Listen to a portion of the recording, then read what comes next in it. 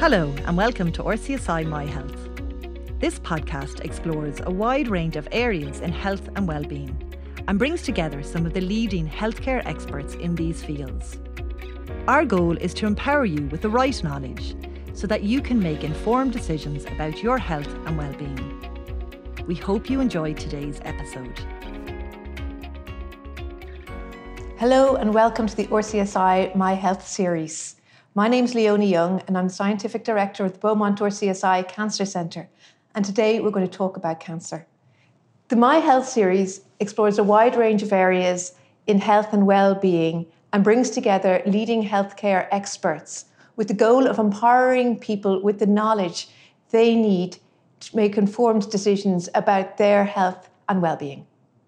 I'm joined today by Professor Patrick Morris, Medical Director of the Beaumont RCSI Cancer Centre and Consultant Medical Oncologist, and Dr Maeve Mullooly, Senior Research Fellow and Health Research Board Emerging Investigator at RCSI University of Medicine and Health Sciences.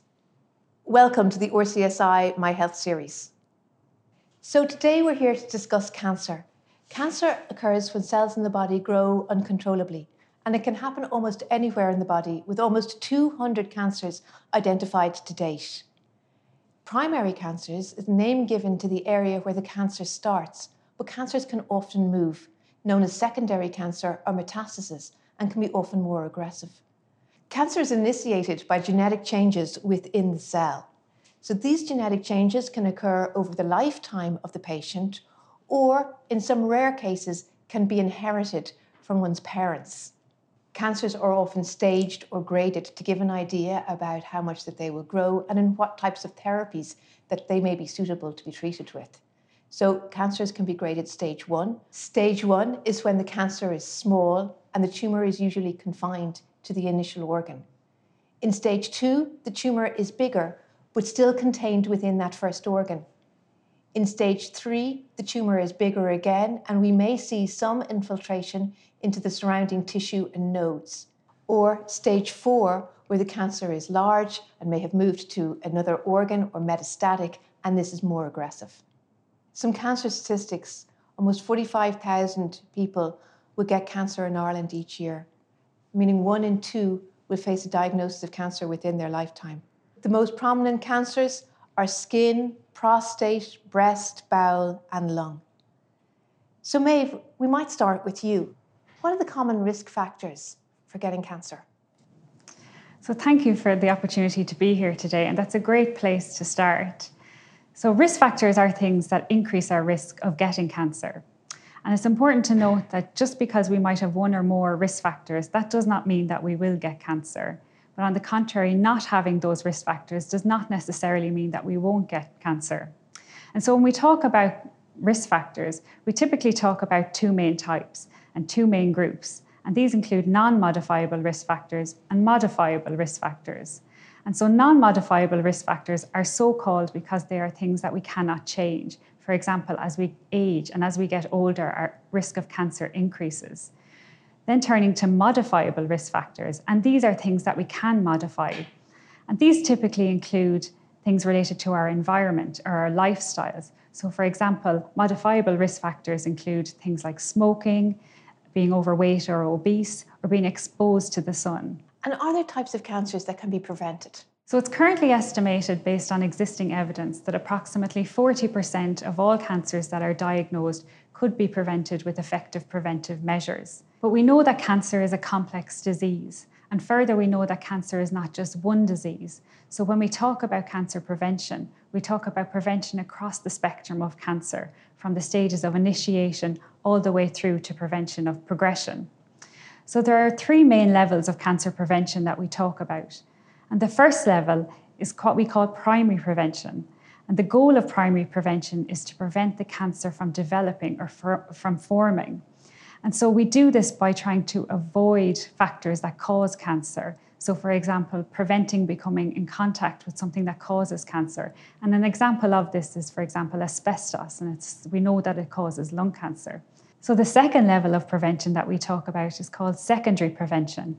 And so the goal of secondary prevention is to identify or detect the cancer at an early stage so that it can be treated or that we can get the most benefit from our treatment. And so a classic example of secondary prevention includes things like screening, where we try to detect the cancer at an early stage, but also we try to detect cancers when they're in a pre-malignant stage, so we stop them from becoming malignant. And then the third level of cancer prevention is tertiary prevention. And examples of tertiary prevention are when someone is diagnosed with a cancer and we try to prevent that cancer from becoming harmful to the patient so that they have an enhanced quality of life despite their cancer diagnosis. And in terms of hereditary or genetic cancer, are there any lifestyle factors that we can take into consideration to prevent getting cancer or to prevent the cancer being more aggressive? So we know that a proportion of cancers are as a result of an inherited predisposition or passed down from parents. And it's estimated that approximately 5 to 10% of all cancers are caused because of an inherited component. And the majority of cancers, therefore, are not caused by an inherited component. So some examples of this include mutations in BRCA1 gene or BRCA2 gene. These are the BRCA genes that increase our risk of getting ovarian and breast cancer if there's a mutation in an inherited gene. And Maeve, just on this, what lifestyle changes can we take on to prevent cancer? So the European Code Against Cancer, which is an initiative developed by the WHO and the International Agency for Research on Cancer, have put all the evidence together and have come up with a number of recommendations that we can adopt in our daily lives to reduce our risk of getting cancer. And some of these recommendations include not smoking, not becoming overweight or obese, increasing our physical activity, but also maintaining a healthy diet, reducing our alcohol consumption, having lots of fruits and vegetables. But it's also important that we engage in things like screening programs and we take up vaccinations, for example, for HPV to reduce our risk of getting certain cancers. So we can share the link with all those recommendations to anyone watching today. Thanks, Emil. And turning to you, Patrick, as a medical oncologist, what questions are you most frequently asked in your clinic? Well, thanks, Leonie, and a great opportunity to be here today. Many of our patients come to us after surgery, so they're coming with an early stage diagnosis. And one of the common questions we get are patients saying, well, I've had my surgery, my cancer is removed, why do I need further treatment? And as you've already mentioned, that really comes down to the risk that microscopic disease has already spread from the organ to somewhere else. And what I do as a medical oncologist is to give treatments to try and kill off those cells to enhance the chance of cure.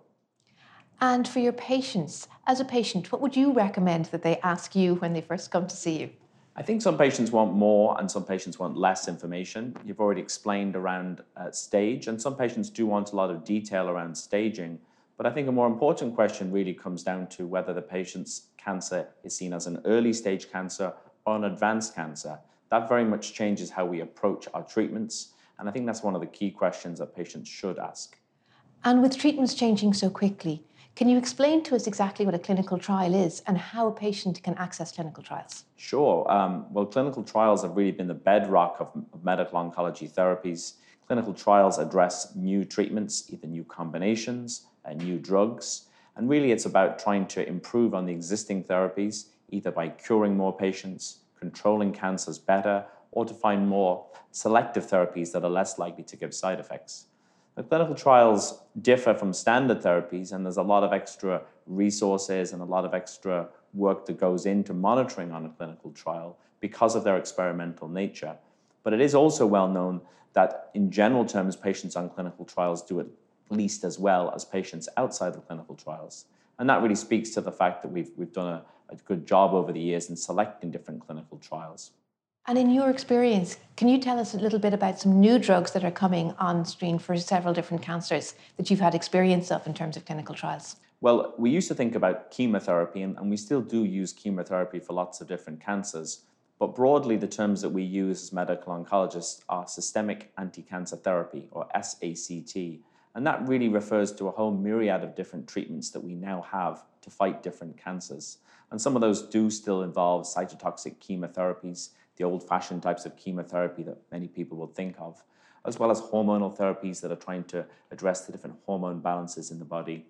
And increasingly things like immunotherapy, where we're using drugs to enhance the immune response to cancers so the patient's own immune system can fight off cancer cells, as well as targeted therapies which are really addressing particular growth factors on cancer cells or how cancers are growing.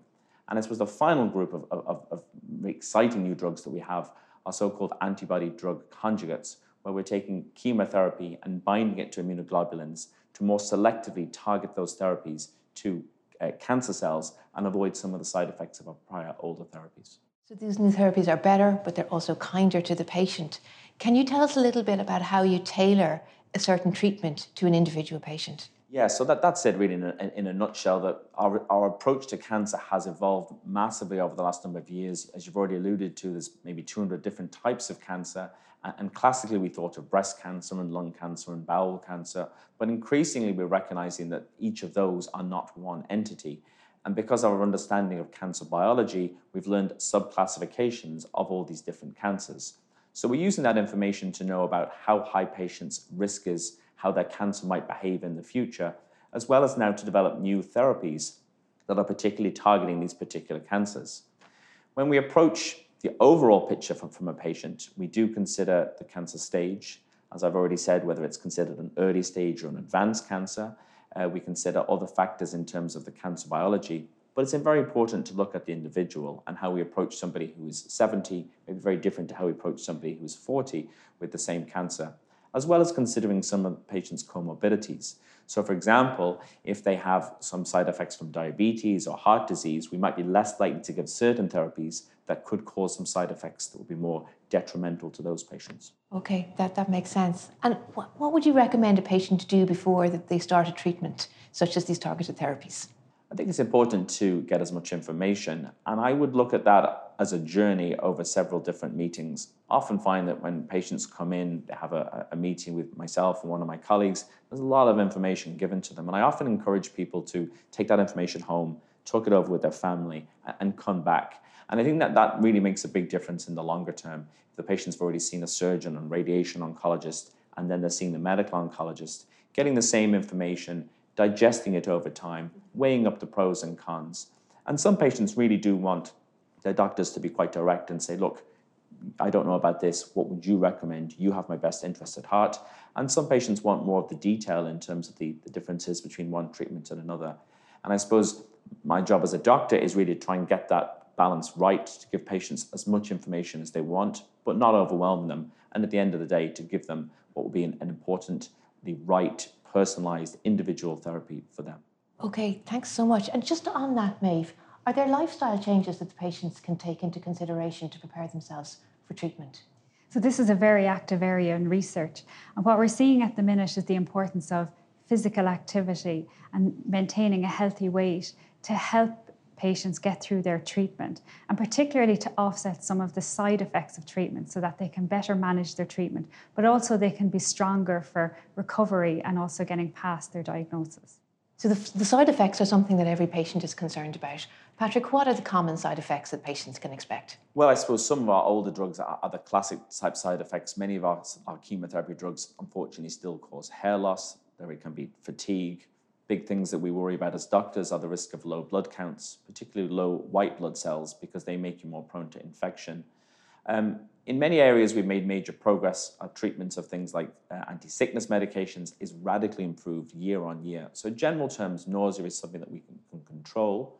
Other things, some of our treatments cause neuropathy, which are problems with the nerves, typically the fingers and toes. And then there are the rarer risks that we'll be monitoring patients for in terms of other problems, say with the lungs, the heart, the kidneys. So Maeve, are there additional supports available for patients going through these types of therapies?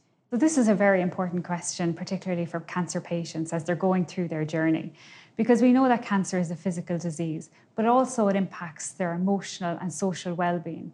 So it's so important that cancer patients seek cancer support for these components. And for example, there are many cancer support centres that are dotted around the country that patients can freely access to get additional support both for themselves and for their families as they go through their cancer journeys. And these cancer support centres offer things like as far as a cup of tea all the way up to complementary therapies. And they can have a huge impact on a cancer patient while they're going through the different stations of their cancer journey, from all the way up to their diagnosis as they go through their treatment, and even when they're moving beyond their treatment to try and return to their normal life. And just on families, what can people do if their loved ones are going through a diagnosis of cancer?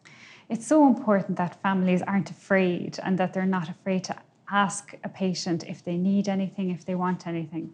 But it's also so important that they can offer practical support, that they can offer social support, that they can offer emotional support to help them get through. And there's a number of resources within these cancer support centres that families can access for themselves, but also to learn about how they can best help a cancer patient as that patient progresses through treatment. So Maeve, thanks so much for that. I think that's really helpful. So finally, Patrick, I just really wanted to ask you about the impact of research and where you see cancer treatments being pioneered. I think research is really important to everything that we do. Everything we do now in terms of our treatments is based on research done in the past. And what we're really striving to do with ongoing research is to further personalise and individualise our therapies for the future. We know that some of our research has led to patients receiving less toxic therapy and being spared side effects. We also know that research is leading to new therapies that are increasing cure rates and increasing cancer control. So there's lots of different areas that we're involved in, and I think it's important that patients ask about the possibility of getting a clinical trial. And we're sitting here in a beautiful Beaumont RCSI Cancer Centre. Can you tell me about some of the work that's ongoing here? Sure. So the Beaumont RCSI Cancer Centre is made up of Beaumont Hospital, the RCSI, as well as the St. Luke's Regional Oncology Network on the Beaumont campus. And together, these institutions are really trying to strive for excellence, to pioneer cancer care in clinical care, in education and research. And part of our new structures really involve higher level of support to develop more research, to offer more patients clinical trials, so that overall for the future we can give patients a better experience. So finally, in wrapping up today's discussion, I think we can all agree that the future for cancer patients is looking ever brighter.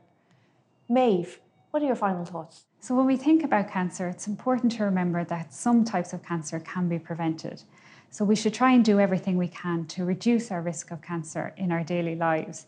And as I mentioned before, some of those modifiable risk factors that we can adopt in our daily lives, things like not smoking, things like increasing our physical activity, not becoming overweight or obese, or not gaining weight. And all of these factors can really influence our risk of cancer. So it's important that we adopt them to our daily lives. Thanks so much. And Patrick, a take home from you?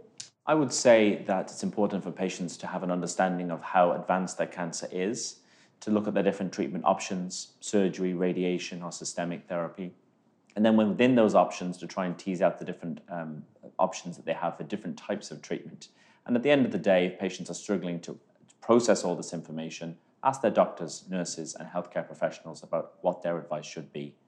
Ask about the possibility of clinical trials, and there's a lot of resources out there that we can help patients tap into. Thank you so much. And just a reminder of that all the websites will be available at the end of this. So that concludes our discussion for today. So on behalf of RCSI, the Beaumont RCSI Cancer Centre, I would just like to say thank you, Patrick, and thank you, Maeve. So further details about upcoming events at the RCSI MyHealth Series can be found at the RCSI website. Thank you for listening to RCSI MyHealth, and thank you to our guest speakers. We hope you found this episode useful and informative. Don't forget to hit subscribe so you can stay up to date on health-related topics directly from the experts. For more information on the RCSI MyHealth Series, please visit rcsi.com/myhealthlectures.